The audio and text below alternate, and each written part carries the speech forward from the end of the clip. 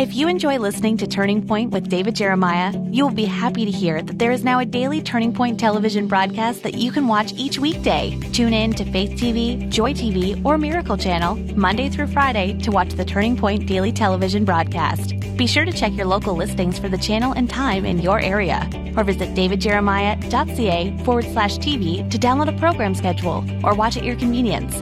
That website again is davidjeremiah.ca/TV.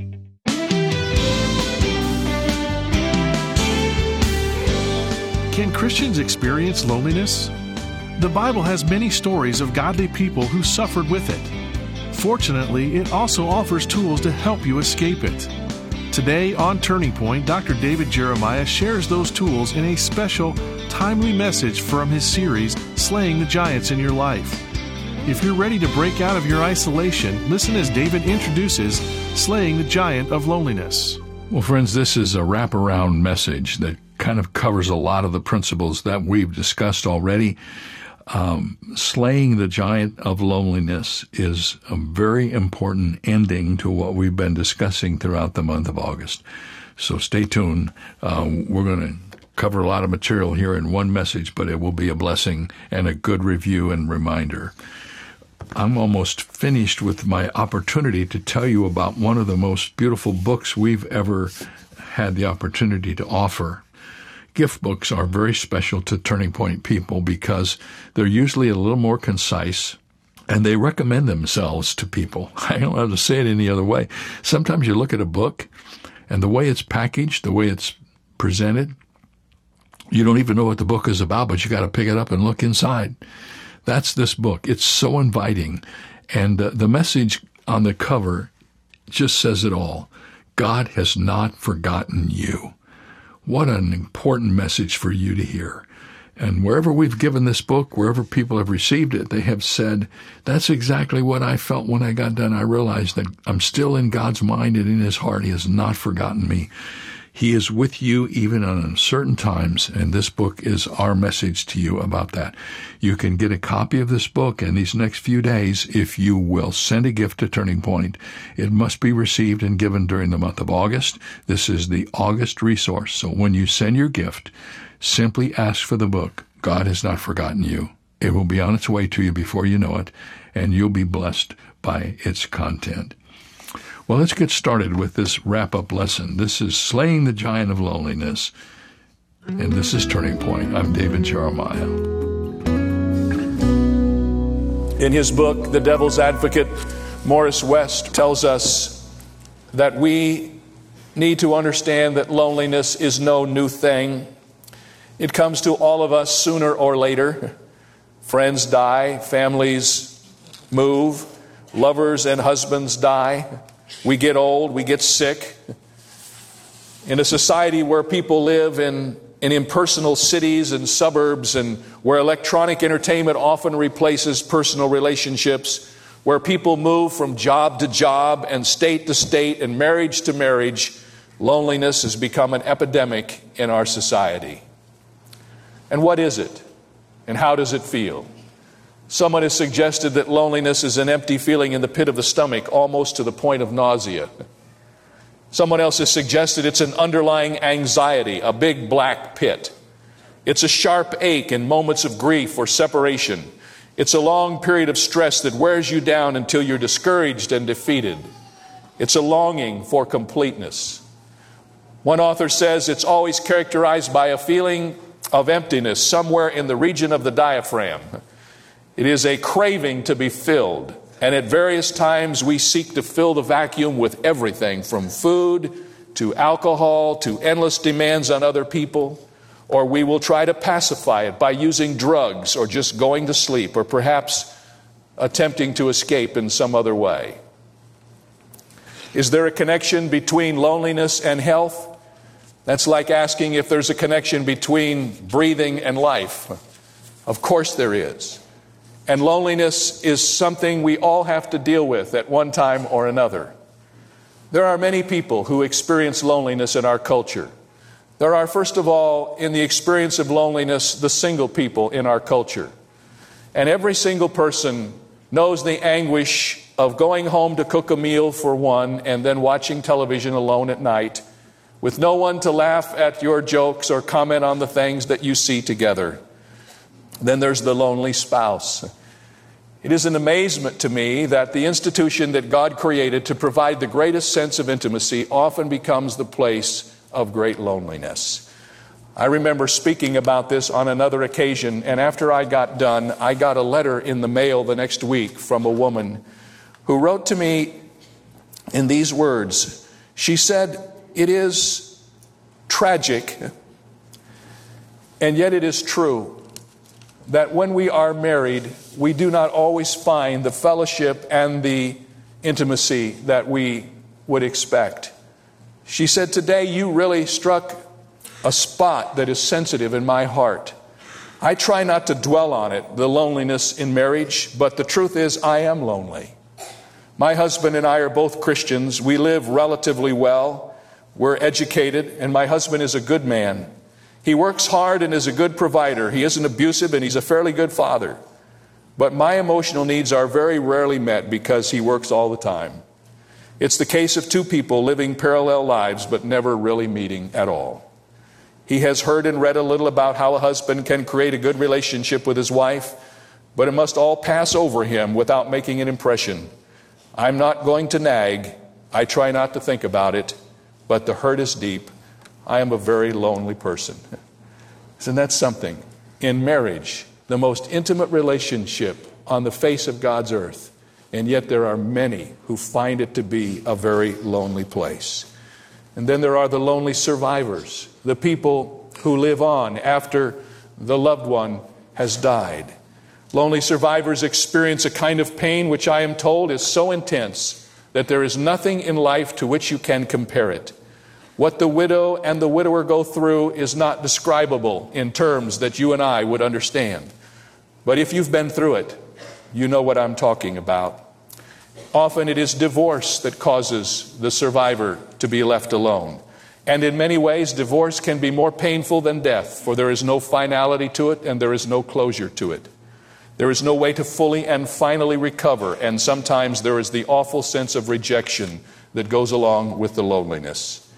And then, of course, there's the lonely senior citizen that we see, and the population is graying, as you know, and there are more and more senior people than there ever have been.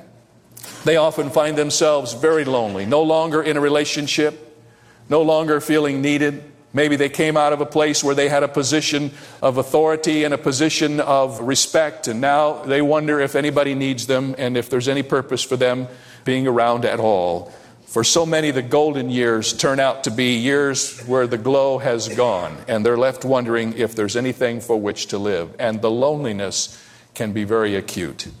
And there's the lonely sufferer who experiences the pain that he cannot describe to anyone else. One man wrote to me on occasion to describe this in a letter I received. He said, "It's when the lights go out and the room is suddenly plunged into darkness that the awful awareness comes. And the traffic of the hospital goes on like an uncontrolled fever outside my door, but inside the room is so still. And it's awful. And it's lonely." And there's the lonely servant of God. What can I say about the person who leaves this culture and goes to the mission field, leaving behind everybody that he knows, everybody that he has a connectedness with, family and friends and church. And he goes into a culture where he doesn't have any affinity for the culture at all, and just for the purpose of being God's servant, he goes there and he determines that he's going to be God's servant. I remember reading about Moses in the Old Testament in the book of Numbers when he felt the loneliness of leadership. He said in Numbers 11:14, "I can't carry all these people by myself. The burden is too heavy for me." And anyone who's ever been in a position of leadership knows that there's a kind of loneliness that comes when you're the leader. By the very fact that you're out front, you have turned your back on the rest of the people. Did you ever think about that? And there's no way to relate at the same level. There's no one that you can interact with who understands the experience that you have. And believe it or not, you can be a leader of a large church and a large ministry and still experience momentary loneliness that comes with the territory of leadership. The Bible tells us very clearly that throughout the Scriptures there were many who experienced periods of loneliness. David was a man who felt loneliness in his heart. I remember reading in the Psalms on one occasion where he talked about how he felt in the aloneness of his life. In Psalm 142 verse 4, he says, "Look on my right hand and see, for there is no one who acknowledges me. Refuge has failed me. No one cares for my soul." And you can almost feel the edge of the loneliness in those words as David describes feeling alone. We don't have to read much of the story of David's life to know why he would feel that way. Chased as he was by Saul, he was a fugitive for much of his life before he ultimately came to the kingdom, and David knew many moments of aloneness. Aren't you glad he wrote them down so that we could identify with him? When I read his words, I don't then feel so badly that once in a while I experience that. David, the king, experienced loneliness. And then there's Jeremiah the prophet. Not Jeremiah the preacher, but Jeremiah the prophet. In the Old Testament, we read about Jeremiah. It is one of the most agonizing stories you will ever read. In fact, if you are not aware of it, the book of Lamentations is connected to the book of Jeremiah, and it used to be one book before they separated them out.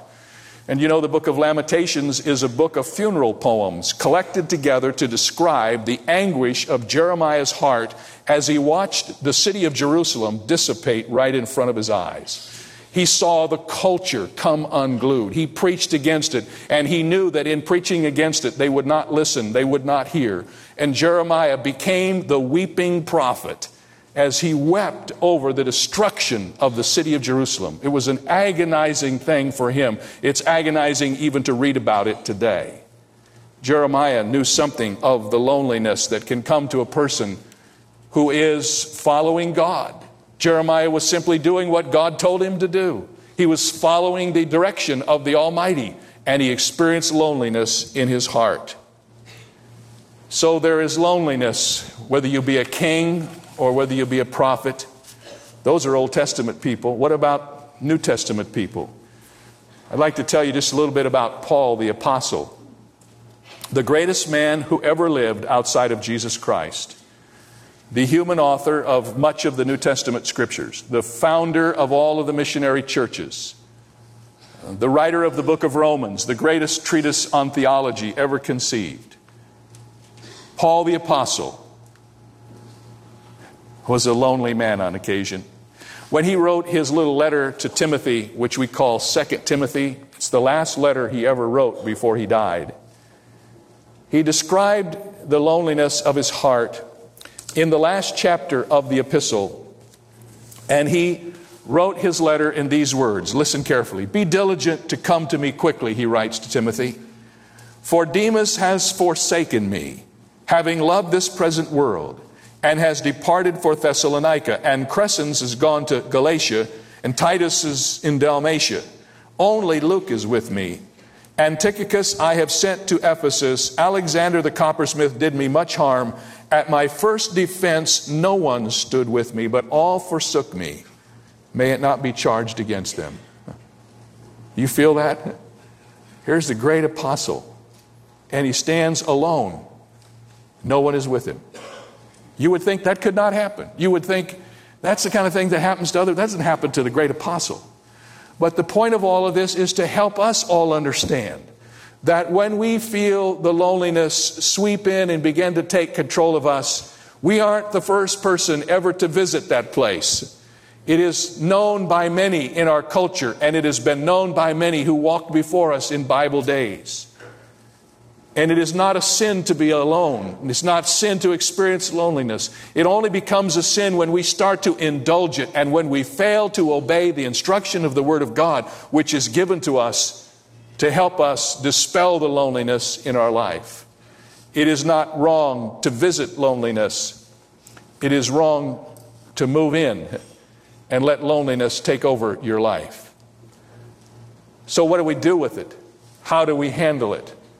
Where do we go when we feel alone? Let me suggest some things that will help us learn how to escape from loneliness when it begins to take over our life. First of all, we need to acknowledge the reality of it. I hope you're not among the people who are given to pious platitudes about personal problems. We as Christians have made an indoor sport out of saying the things that we think people would expect us to say, when in reality, they're not reality at all. A.W. Tozer was writing about this on one occasion, and he said, "Some say brightly, 'Oh, I never am lonely. Christ said, I will never leave you nor forsake you, and lo, I am with you always. So how can I ever be lonely when Jesus is with me?'" And then Tozer went on to write, "Now, I do not want to reflect on the sincerity of any Christian soul, but this stock testimony is too neat to be real. It is obviously what the speaker thinks should be true, rather than what he has proved to be true by the test of his own experience." Have you ever heard an answer like that from someone? You go to them with your problem, and before you can even get the sentence out of your mouth, out comes the stock and trade answer, and then you've heard it all before. For instance, somebody says, "Well, I was watching so-and-so, and they did such and such, and it was such a disappointment to me, and I don't know whether or not I'm going to be able to go on following the Lord because I'm so disappointed in that person." And what is the stock and trade answer? "My friend, don't watch people.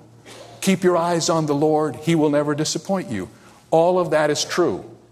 But it is also true that we have been called upon to be examples of the faith, and that the only Jesus you see is the Jesus you see in people. And there is something about the fact that when we don't live for God and we disappoint others, we bear a responsibility for it. Yes, we're to keep our eyes on Jesus, but the Jesus that we see is the Jesus we see being lived out in others. And so that stock and trade answer sometimes just leaves us cold. And it's not good enough to say when you feel alone, "Well, I'm not going to admit that I'm alone. I'm just going to accept the fact that I'm a Christian. Because I'm a Christian, Jesus is always with me. So while I may feel alone, I know I'm not alone. And so I will just deny the feeling." That's craziness. I'll tell you, I'm your pastor. I've felt lonely on occasion. Not because of anything anyone has done or because of anything that maybe shouldn't have happened, but because I'm a human being and we walk through the places of loneliness on occasion. And all of us have known it. So don't deny it. Accept it. It's part of life. It's part of the human experience. And after you've accepted it, then recognize that as you acknowledge the reality of your loneliness, you need to accept God's provision for it. What is the provision of Almighty God for a lonely heart, for a lonely person? Let me just remind you that He's the only one who can really solve that problem. He's the only one. Because God has created us in such a way that we have an emptiness in us that can only be filled by an intimate relationship with Almighty God. It is not possible for us to stuff anything else into that vacant space. Until God is at home within our hearts, we will always feel incomplete, and we will always feel a sense of aloneness, especially when we face difficult times. But I'm here to tell you that God sent His Son into the world as an ambassador. And His Son came not only to give us the message of the gospel, but to be the gospel. And He hung on a cross between heaven and earth. And He Himself experienced the most awful aloneness you could ever know. As He was rejected by His Father, He cried out in the words of Matthew 27, my God, why hast Thou forsaken me?" What was He saying? He bore the sin of the whole world on the cross, and because Almighty God is a holy God, He could not look upon even the representation of sin associated with His Son on the cross, and He turned His back upon Him, and Jesus was left alone with the anguish and pain and sin of the world.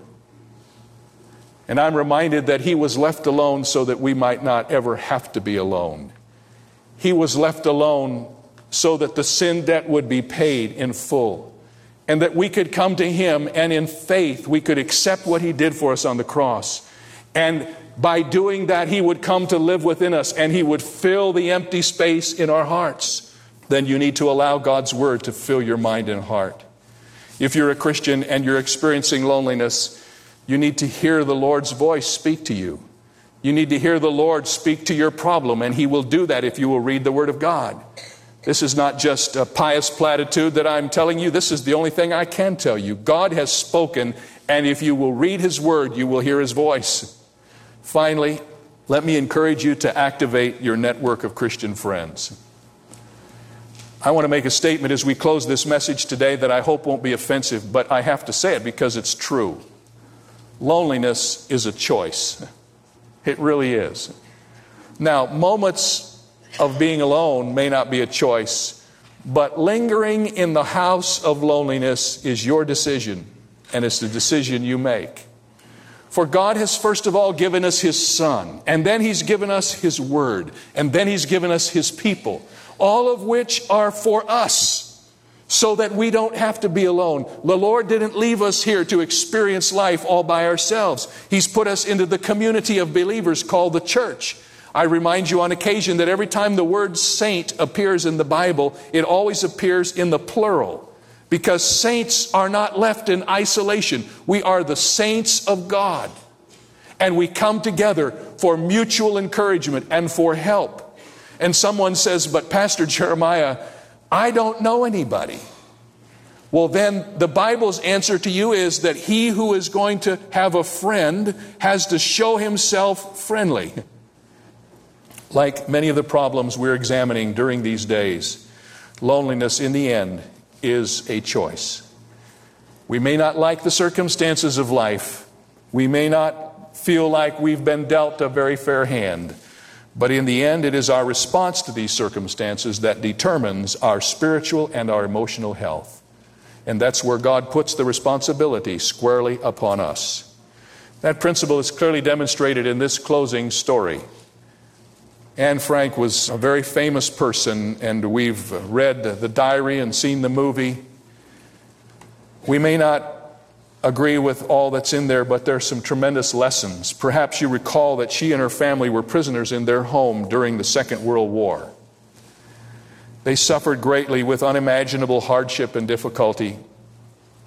Anne kept a diary of their experience, recording the fear of discovery they lived with every day. That's the diary that we've read, and we've seen the plays and the movies. But along with the descriptions of the danger and the despair, she recorded her feelings, the feelings that she had in her heart. And somehow, despite all of the suffering she experienced, Anne found joy. In fact, in 1944, when she was a young girl, she wrote these words, and I quote, "Nearly every evening I go up to the attic, and from my favorite spot on the floor, I look up at the blue sky. As long as this exists, I think I may be able to live to see it. As long as I can see this sunshine and the cloudless skies, while this lasts, I cannot be unhappy. Riches can all be lost, but that happiness in your heart can only be veiled," she wrote. And I want to say with authority today that we have something far better than blue sky and clouds. We have Jesus Christ living in us. Though the world may crumble around us, He is the blue sky. He is the light from on high that thrills and encourages our hearts. I can look beyond my circumstances into the face of the one who loves me more than I know, and the one who would never allow anything to happen to me that was not for my own good. And I can know with a certainty that He cares, and that if I will trust Him, He will help me through the experience of life, and He will never leave me alone. If you know Him, you know that is true.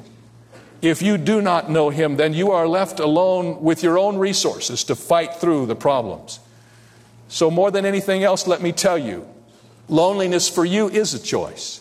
You can accept Jesus Christ and the resources of His person and know those resources for the rest of your time on this earth, or you can go on alone, trying to figure it out yourself and feeling the pain that comes from time to time. My recommendation is this: Jesus Christ has come to give you life and life everlasting. And He's just waiting for you to make the decision to accept His free gift. Friends, I just want to follow up on that and make it really plainly clear that you can become a Christian today, right where you are. You can become a follower of Jesus Christ. You must decide to do it. But if you decide to do it, simply pray this prayer: Dear God, I know I'm a sinner. I'm sorry for my sin. Please forgive me. I want you to live within my life. I want the gift of eternal life, which you promised to those who will put their trust in you. I believe, Jesus Christ, that you are the Son of the living God, and that you died on the cross for my sin, that you were buried and 3 days later came out of the tomb victorious over death. And I believe you when you say that if I believe in you, I too shall live. So, Lord Jesus, I accept you as my Savior. Thank you for hearing my prayer. If you made that decision, we would love to send you some information that will help you get started in your new life. It is our privilege to do that. Ask for it when you call or write or go to our website. Get in touch with us and let us know of your decision. We'll be happy to respond. Have a great day.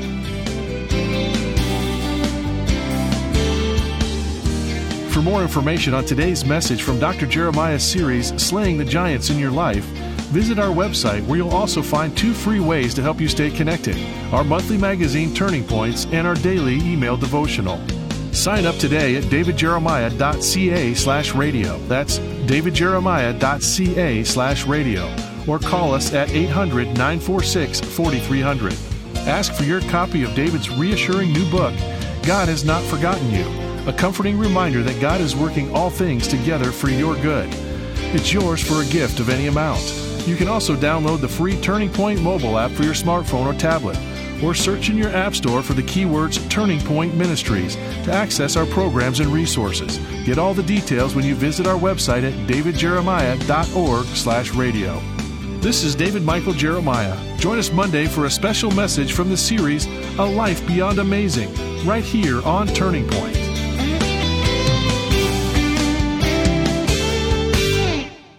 Dear friend, I'm Dr. David Jeremiah, and I'd like to take a moment to speak with you as the world faces the coronavirus pandemic. There is no question we are living in a time of unprecedented uncertainty. It is unlike anything I have experienced in my whole life. And the temptation in times like these is to allow fear and worry to creep into our thoughts and to rob us of our joy. But in these uncertain times, we need to remember that God is still in control. And my prayer for you is that you are healthy, you're in a safe place, and surrounded by those you love.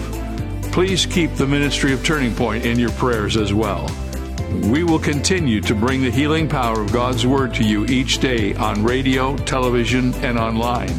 And I really hope this will be a source of encouragement to you during the current coronavirus. So be safe, be in the Word, and be in prayer. A Chinese philosopher who lived 3 centuries before the time of Christ made a wise observation about great men. He said, "The great man is he who has not lost the heart of a child." A few hundred years later, Jesus provided more clarity on the subject of childlikeness. Jesus said that whoever does not receive the kingdom of God as a little child will never enter it. How do children receive gifts? With joy and eagerness, with innocence, and without a shred of suspicion. Little kids are so grateful and exuberant and appreciative, and every Christian should receive God's gifts the same way, with open and honest hands. This is David Jeremiah, encouraging you to get on the road to new life. Discover God's gifts on Route 66. Route 66, driving the word home. Log on to Route66Life.com. Start your journey home today.